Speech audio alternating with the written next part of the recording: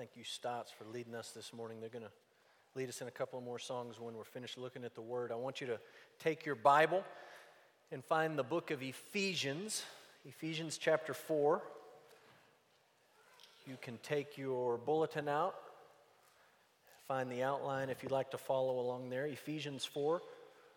Sunday mornings we've been plunging through the Gospel of Luke. We're going to take a break for 4 weeks, beginning this morning, to talk about how we can grow up. What does it mean to strive for maturity in Jesus Christ? And so we're going to look this morning at Ephesians chapter 4. While you turn there, when you find that passage, I want you to go back to elementary school. I want you to go back to middle school, maybe even high school, if you were a late bloomer and a late grower. And I want you to think about when you were little and your grandparents used to come to you and say something like this: "Look how big you're getting. I'm going to put a brick on your head." That's the kind of thing that when you go to Kenya, you don't want to say that to a little kid in Kenya. They don't understand what that means. That's an idiom, right? If you say it in another culture, it makes you sound like an idiot.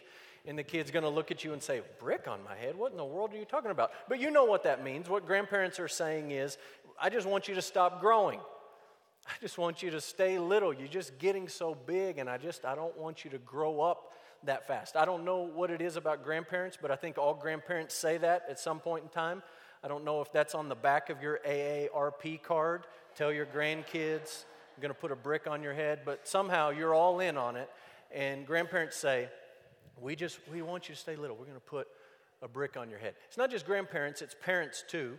Parents make fun of the things grandparents say until they're grandparents, and then they say the exact same things that grandparents say. But while they're parents right now, you just get on Facebook and look at what parents put on Facebook. And a lot of what you see on Facebook on a normal week is you see pictures of people's kiddos. And of course, we talked about this in my Sunday school class, Facebook is the happy highlight reel. You don't see the screaming before the picture to smile, to look at the camera, to stop doing that, quit poking your sister. All you see is the smile and the happy face, and it looks so nice. And then the parents put something like this: "Oh, my heart. Oh, my kids are getting so big. Oh, my babies. Oh, I just wish time would slow down. Would somebody please just stop?" And what they're saying is, there's part of me that wants them to stay little. Now, when you see those same parents at HEB and the Facebook happy highlight reel is not running and their sweet little angel is throwing a temper tantrum, or maybe they get home from HEB and their sweet little angel is just eating all the food they just bought at HEB, in that moment all they're thinking is, "Would you please grow up and get out of my house?" But there's times where it's just sort of a sweet, sentimental moment, and whether you're a parent or a grandparent or an aunt or an uncle or whatever, you say, "Oh, I just want you to stay little." Maybe some of you have heard of Brooke Greenberg. She was born January 8th, 1993 in Baltimore, Maryland. She died 20 years later in the same hospital that she was born in. This is a picture of Brooke with one of her sisters and her family over there on the right. Brooke, in the picture that you see there, is 20 years old. 20 years old. She died 20 years after she was born. She was 30 inches tall and she weighed 16 pounds. She had something called Syndrome X. They just were out of names for syndromes, so they just picked a letter, Syndrome X. And literally, you can look this up, there are a handful of people on the planet that we ever have known of that have this syndrome. And basically, you can read the description online if you're really interested in it. Let me put it in dummy terms where I can understand it. It means you don't grow up. It means you just stay little. Physically, you stay small. Mentally, you stay small. And Brooke Greenberg had this. And when we think about bricks on the head and sentimental Facebook posts, and then you think about Brooke Greenberg, you realize, I really don't want that. I say I want you to stay small. I say I want somebody to stop the clock, but we really don't want that. What we really want, even though we have these sort of sentimental moments and we say these sentimental things, what we really want is for our kids and our grandkids to grow up to maturity. You understand that your Heavenly Father wants the exact same thing from you in your spiritual life.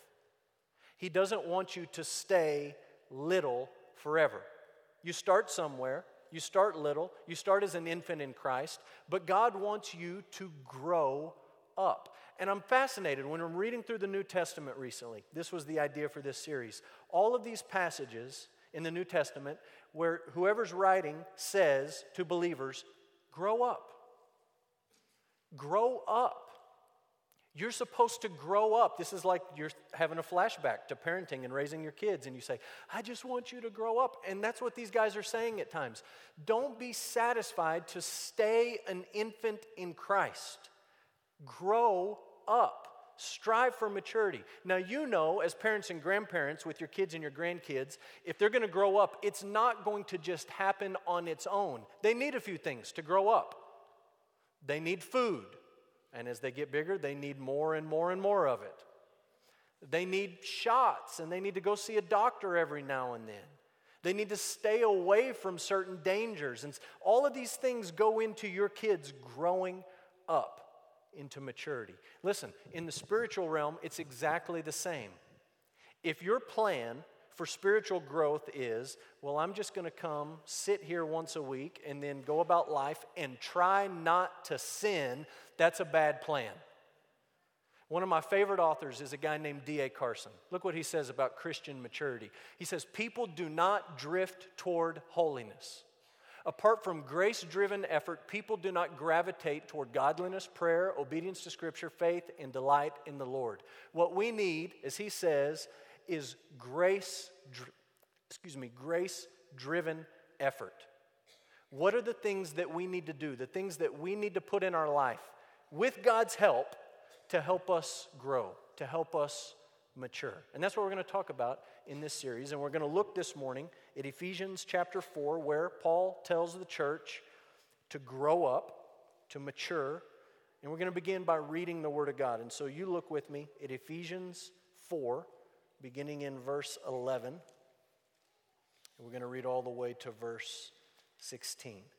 The Word of God says this, and he gave the apostles, the prophets, the evangelists, the shepherds, maybe your translation says the pastors, and the teachers to equip the saints for the work of ministry, for building up the body of Christ, until we all attain to the unity of faith and of the knowledge of the Son of God, to mature manhood, to the measure of the stature of the fullness of Christ, so that we may no longer be children, tossed to and fro by the waves and carried about by every wind of doctrine, by human cunning, by craftiness in deceitful schemes. Rather, speaking the truth in love, we are to grow up in every way into him who is the head, into Christ, from whom the whole body, joined and held together by every joint with it, is equipped. When each part is working properly, it makes the body grow so that it builds itself up in love. This is the Word of God. How do we grow up? If you like to make notes in your Bible, you can make this note in your Bible. If you don't, the Scripture is on the outline, and maybe you like to make this note now. I just want to point out a couple of words to you in this passage, and maybe you want to underline them, maybe you want to circle them, okay? Look at Ephesians 4, verse 12, and look at the word equip. Circle that word. Look at also in verse 12, the word building up. Underline it, mark it, highlight it. Equip, build up. Verse 13, mature. Verse 14, children. Verse 15, grow up. Mark it, underline it. Verse 16, here's this word we saw in verse 12, equipped. Verse 16, grow. Verse 16, building itself up. Another word we saw back in verse 12. All of these words together, equipping and building and maturing and growing and equipping and growing and building. What Paul is saying, I want you, the church in Ephesus, the church at Emmanuel, to grow up. I don't want you to be children in your faith. I want you to mature. And in these verses, he gives us some clues at how we can do that, about some things that we need in our life if we're going to grow up. 3 things we need. Here's the first one, according to Paul. If you're going to grow up, you need godly leaders.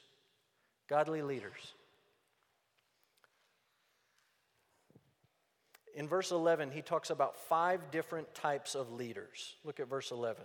Apostles, prophets, evangelists, shepherds, or again, your translation may say pastors, it means the same thing, and teachers. Apostles, prophets, evangelists, pastors, and teachers. Think about these with me for just a second. The first two go together. When Paul is writing this letter to the church in Ephesus, 3 times he mentions apostles and prophets, and they go together. These two are a unique category in Paul's mind. You can look at chapter 2, verse 20. Paul says the foundation of the church is the apostles and the prophets. When you build a building, how many foundations do you need? If you do it right, you just need one.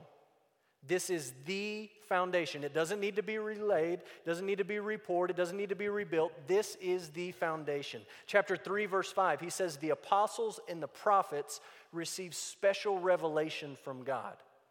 What did those men do with that revelation? They wrote it down in our Bible. If you're going to grow up, you need the apostles and the prophets. That doesn't mean today you need to find an apostle or a prophet. That means you need their word, the word that God gave to them. You need this foundation that God has laid. And so Paul talks about apostles and prophets. He talks about evangelists. Somebody whose specific job, unique gifting is to go and to tell other people the good news about Jesus Christ. 2 men in the New Testament are described specifically as evangelists. One is Philip, one is Timothy. You can look up the references later if you'd like to do that. Then he talks about shepherds or pastors. In other places in the New Testament, this position or this person is called an elder. Sometimes they're called an overseer. Sometimes they're called a bishop. All of those words mean the exact same thing. And the person that Paul is describing here, the shepherd, the pastor, is someone who's given the responsibility to lead a specific church and to teach in that church context. That's the pastor, that's the shepherd. They lead this congregation and they teach in this congregation. And then the 5th category is the teacher. Lots of different teachers mentioned in the New Testament. And the difference between the teachers and the pastors is the teacher's job is to teach only, not necessarily to lead in decision-making or direction. But their job is to teach the Word of God. And so he mentions all 5 of these positions: apostles, prophets, evangelists, pastors, teachers. That's in verse 11.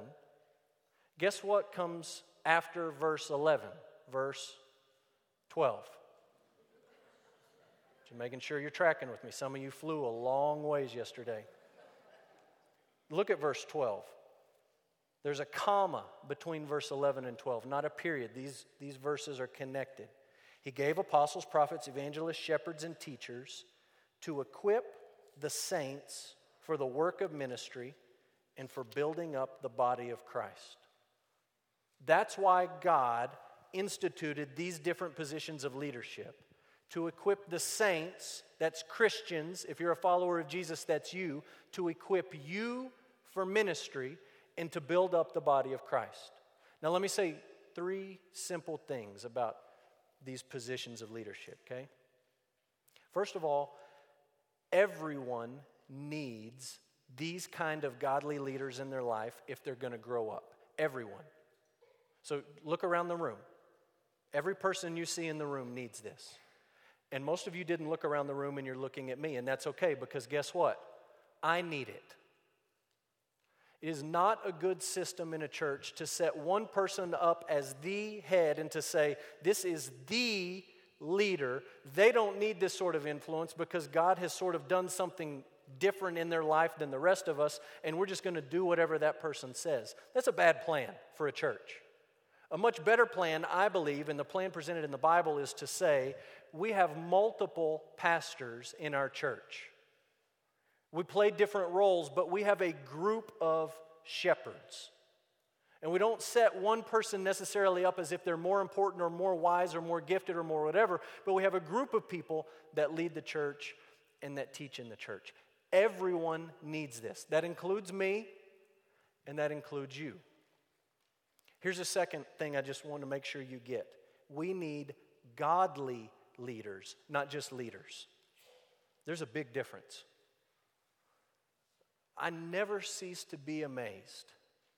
Brooke and I talked about this a few weeks ago. I'm always amazed at the things that I hear about pastors. Pastors of big churches and pastors of small churches. that bring disgrace on the name of Jesus Christ. And I'm not saying they have to be perfect, but because they're not godly. Paul says you need godly leadership. There's lots of people who are leaders in this world. They lead in your place of work, they lead in schools, they lead in lots of different ways in our community. Here in the church, when we gather together, the need is not just for leadership, it's for godly leadership. Here's the last thing I want you to get. Your leaders are not here to entertain you. A lot of churches have made that mistake. They're personality driven. They're there because everyone thinks the pastor is just the greatest orator, or they're there because the worship team is just the greatest whatever. Listen, I want to be the best orator I can be, and our musicians want to be the best musicians that they can be. But we're not here to entertain you. And if you start showing up to be entertained, you missed it. That's not the point. That's not why God gives us leaders. He says right here, I've given you the apostles and the prophets and the evangelists and the pastors and the teachers to equip you. You understand, we're not in the entertainment business. We're in the equipping business. Preparing you to do the work of the ministry so that the body of Christ, the church, is strengthened. So number one, if you want to grow up, you need godly leaders. Number two, if you want to grow up, you need sound doctrine. Good doctrine, solid doctrine, true doctrine. Look what Paul says in verse 13. He talks about the unity of faith and the knowledge of the Son of God. Look what he says in verse 14. He said, I don't want you to be children because children are tossed to and fro by the waves and carried about by every wind of doctrine. That's what children do. Children go to the Christian bookstore or search Christian books online, and they just take whatever is the bestseller and they say, this is great stuff. They're just tossed about by whatever is on the bestseller list, by whoever's the hottest podcast. Paul says, don't be like that. Don't be tossed back and forth by human cunning, by craftiness, by deceitful schemes. Don't be children. Please grow up. How many of you have heard of the Barna Group? Barna Group does a lot of research in the United States of America. And one of the things they do every year is they do research on Christian literacy, biblical literacy. How well do people in the United States know the Bible? And they do this every year. And in this survey, they ask all sorts of Bible questions. But the first question on the survey that you answer is this question: how well do you know the Bible? They're just asking Americans. How well do you know the Bible? Here's the results from 2014.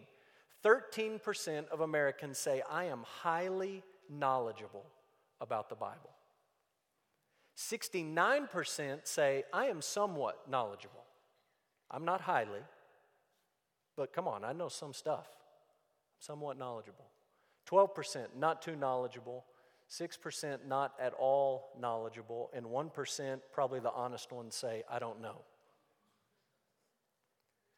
It's over 80% of the people in the United States of America, when asked to evaluate themselves, not other people, themselves, how well do you know the Bible? Over 80% say, I know it somewhat well. I'm either very confident or somewhat confident in my Bible knowledge. Now, I had in my sermon, in the first draft, a lot of the other questions they asked in this survey. Specific Bible knowledge questions, and I took them all out. You know why I took them out? I took them out because I don't want to embarrass anybody. Because they ask these basic Bible questions. I am not talking about systematic theology 101 or some high-level exam you would take at seminary. I'm talking about basic Bible knowledge. They ask Americans 80% say they know it pretty well. You look at the results. If you're curious, you can Google it. You can find it. Let me just summarize the results this way. 80% of us are overconfident in our Bible knowledge. And I could give you all the specifics, but I don't want you to say, oh, I'm an idiot. I didn't know that one either. It's not the point to embarrass anybody, to make you feel stupid, to beat you over the head. Just simply to say, we think in this country we know the Bible. People say a lot of weird things to pastors. Do you know what one thing I hear all the time is? I know the Bible pretty well. Really? Do you? Because if this survey is indicative of us, where we live, we don't. And Paul says, as plain as the nose on your face, you cannot escape it. You will never grow up unless you have good, solid, sound doctrine. That's not necessarily cool today. Because in our day, people are so spiritual, they just want to go off of feelings, and they want to go off of emotions, and they want to go off of their gut, and this and that. And Paul says, look, forget all of that. You will never grow up to maturity unless you have sound doctrine. A few clarifications here. Number one, our goal is always unity of faith. Paul says that. We're looking for the unity of faith and the knowledge of the Son of God. You know what this means? This means that there is sound doctrine out there. It exists. And it's our job to find it and agree on it. It is not our job to sit around a circle in a small group and to say, well, you know, I read this verse this week, and here's what I think it means. Here's what it says to me. Here's how I interpret it. No, it means what it means. It's outside of you. It doesn't come from within you. The truth is the truth. And Paul says we're striving for the unity of the faith. There can be no unity if you sit on this side and say, well, to me it means this, and I sit on this side and, well, to me it means this. Baloney. Every one of you has the right to interpret the Bible for yourself, but that right doesn't validate your interpretation. And Paul says our job is to look for the unity of the faith, to find what is really, truly true, and to get together on that. That's what we strive for in looking for sound doctrine. Number two, it's built on the one true foundation. Sound doctrine is built on the one true foundation, which, in the context of Ephesians and the apostles and the prophets, for you and me, is the Word of God. We're not coming together to vote as a democracy on what is most popular to believe. We're not looking to governments to define for us what is popular to believe. We're not looking like children for the winds to blow us back and forth in every scheme of man that comes along. We say this is our foundation. Whatever we believe must rest on this. And we're looking for what's true. And lastly, number three, sound doctrine focuses on Jesus. So many times when people get off track doctrinally, they have just missed Jesus. Or more often than that, they haven't missed Jesus, they've missed part of Jesus. They take the parts of Jesus they like and they forget about the rest. Sound doctrine focuses on Jesus. So you need sound doctrine if you're going to grow up. If you're going to grow up, you need godly leaders. And lastly, this is right out of Ephesians 4, if you're going to grow up, you need the local church. And this is a rub for a lot of people. If you're going to grow up, you need the local church. Let's be honest. Up to this point, in the sermon and in the passage, up to this point, you can get most of this on the internet. You can get on Amazon, you can wade through the garbage, you can find something that is sound in its doctrine, that's solid. You can order that, you can read it, you can study it. You can get on iTunes. You can wade through the goofy preacher this way and the goofy preacher that way. You can find good, solid preaching. You can listen to it on iTunes. You can watch video, listen to audio, that's available. You can do a lot of these things online, but this is where Paul just comes into our culture that wants to be independent and isolated and do my own thing, and he says, wait a minute. If you're going to grow up, you need each other. And you understand, when I say you need the local church, you don't need this building, this stage, the microphone, the sound system. You need the people sitting next to you. Without them, you can't grow up. Look at some of the things that Paul says. Verse 12, he talks about the body of Christ. That's not you as an individual, that's us together. Verse 13, until we attain to the unity of faith. We, not you the individual, us, we. Verse 14, so that we may no longer be children. Not so that you won't be a child, but so that we won't be children. Verse 15, we are to grow up. Verse 16, the whole body joined and held together and working properly. There's not a lot of me's or I's or you's in there. It's all we's. And Paul is saying, if you're going to grow up, you need each other. Left to yourself, you will never grow up. It's impossible. You need the local church. He says each part must work properly. Each part has to work properly. You understand that you're a part. You understand that you have a role to play here. If this is your church, at Emmanuel Baptist Church, you have a role to play here. And without you playing that role, you will not grow up, and the rest of us will not grow up properly. We're connected. We're dependent on each other. Every part has to play its role. Paul also says, as he's talking about you need the local church, he says the church needs truth and love. Both. Truth and love. Most churches tend to specialize. We're going to emphasize truth, or we're going to emphasize love. And Paul says just emphasize both. They're not enemies, they're friends. The church needs truth, and the church needs love. Let me end with a story. Real life story. First church I pastored was in Kentucky. And started pastoring there. I was 24 years old and had absolutely no clue what I was doing. No clue. I convinced them I knew what I was doing. I had no clue what I was doing. But I got in and got past the interview and all the vote and all that stuff and started trying to figure it out as I go. And made a lot of good friends there and learned some things about leadership there and preaching there. And one of the guys that I became good friends with, I'm just going to call him Ray. His name is not Ray, but I'll call him Ray. So Ray and I are friends. The church is about 5 miles outside of Frankfort. Ray lives about 5 miles past that, so about 10 miles outside of town, lives on a farm. And Ray was one of the greatest guys you would ever meet, a great friend. If we had a community picnic, we had this big community picnic every summer, Ray would hook it up to his truck, haul down this giant smoker, and he would cook for the whole community. Hot dogs, hamburgers, all the stuff, he was there to help. A few months before I convinced them I knew what I was doing and got there, they had built a new building, and it needed some finishing touches, and so we would have work days, and we would go down and work on this building together, and Ray would be right there with you, man. He was ready to work. He was skilled. He was good at it.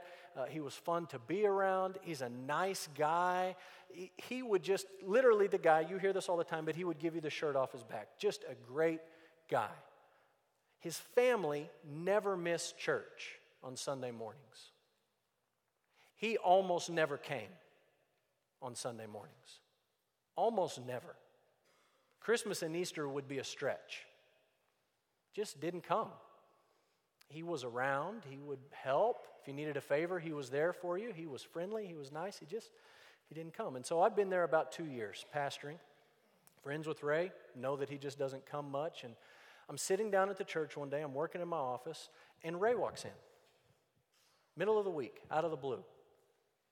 And he looks troubled, and he says, "Can I visit with you for a minute?" I say, "Sure, sit down." So Ray sits down, and the first thing out of his mouth is, "I need to apologize to you." Apologize? What do you need to apologize for? He says, "Well, I don't come to church." And I said, "Well, I know you don't come to church, but that's really between you and God, not between you and me." He said, No, I feel like I need to apologize to you. And he starts to tell me this story, and he says, the last pastor, this and that, and I got mad and sour grapes, and I know it's wrong, and all these years later, here I am, and I still don't come. And he said, "I know it's not right. I need to come. I should be here. I like you. We're friends. I should come." And I said, "Well, come. We'd love to have you. Your family will save you a seat. They sit right back there on the right every Sunday. Come." So the next Sunday he came. And the week after that he came, and he came for about a month. And then he just quit. And one of the things he told me when he came in to apologize is, when I got mad at this other preacher, I got in the habit of staying home and turning on the TV, and I watch my favorite preacher on TV. Watch him every Sunday morning. So it's not like I'm angry at God. It's not like I'm not a Christian. I stay home and watch the guy on TV, watch him every Sunday. Don't miss it, but I'm not at church. And so he comes for about 4 weeks, and then he just quits. and I don't see him. And I give him a couple of weeks' grace, and I bump into him, and I say, Ray, where you been? I've been staying home. Really? You know, there's 40 of us in the room. We know when you're not there, Ray. Yeah. I've been staying home, and I've been watching, what's his name, on TV. I thought you were going to come. Yeah, I had good intentions. I know I need to. I will. He didn't. He was convinced that to grow, you understand, he didn't hate Jesus. He didn't stop identifying as a Christian. But he was convinced that in order to grow, all he needed was to sit in his recliner Sunday morning, watch somebody speak on the television for about 25 minutes, and that's it. He could grow. I just wanted to grab Ray by the collar and say, Ray, you need to grow up. It's not working, bud. That's not how God designed it to work. Ray, you need godly leaders in your life.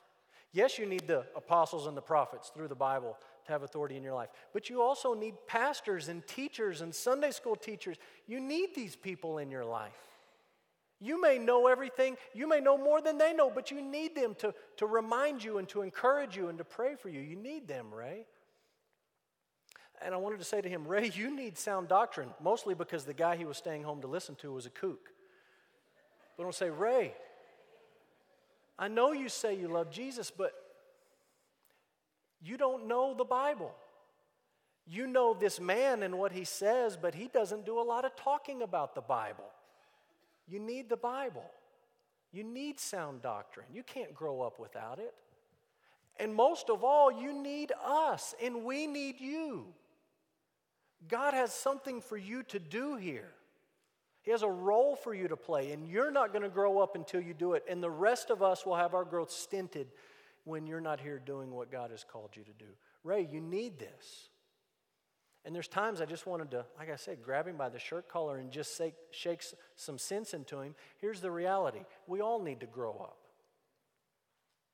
Not one of you in this room could look me in the eyeball and say, I've been a Christian for this long, and it's been nothing but a steady uphill growth curve from day one.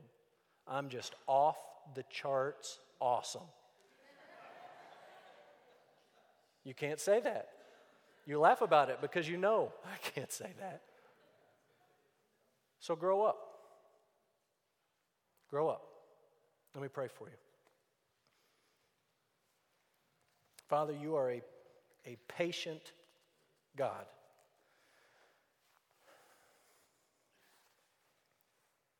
You have shown us great grace in sending Jesus to live for us and to die for us. You have brought us into your family.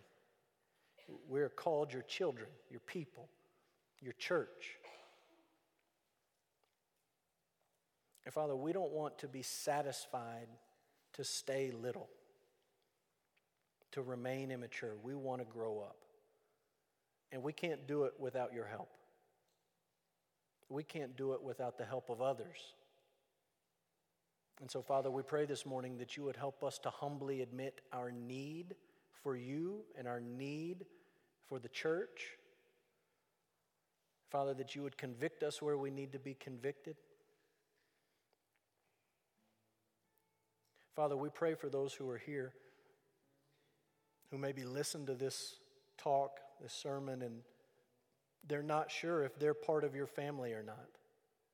Maybe they've done religious things, spiritual things. Maybe they have been in church buildings all their life, but they're just not sure whether or not they really know you as Father. Father, we pray that you would change their hearts, that you would pull them to Jesus, that you would grant them faith and repentance that leads to life, and that they would join your family. Father, help us to grow up. We want to worship you. We want to respond to your word, acknowledging who Jesus is and what he has done for us, and then committing ourselves to follow you wherever you may lead us, to grow up. Father, be honored as we sing and as we lift our voices. We pray in the name of Jesus. Amen. Stand up and we're going to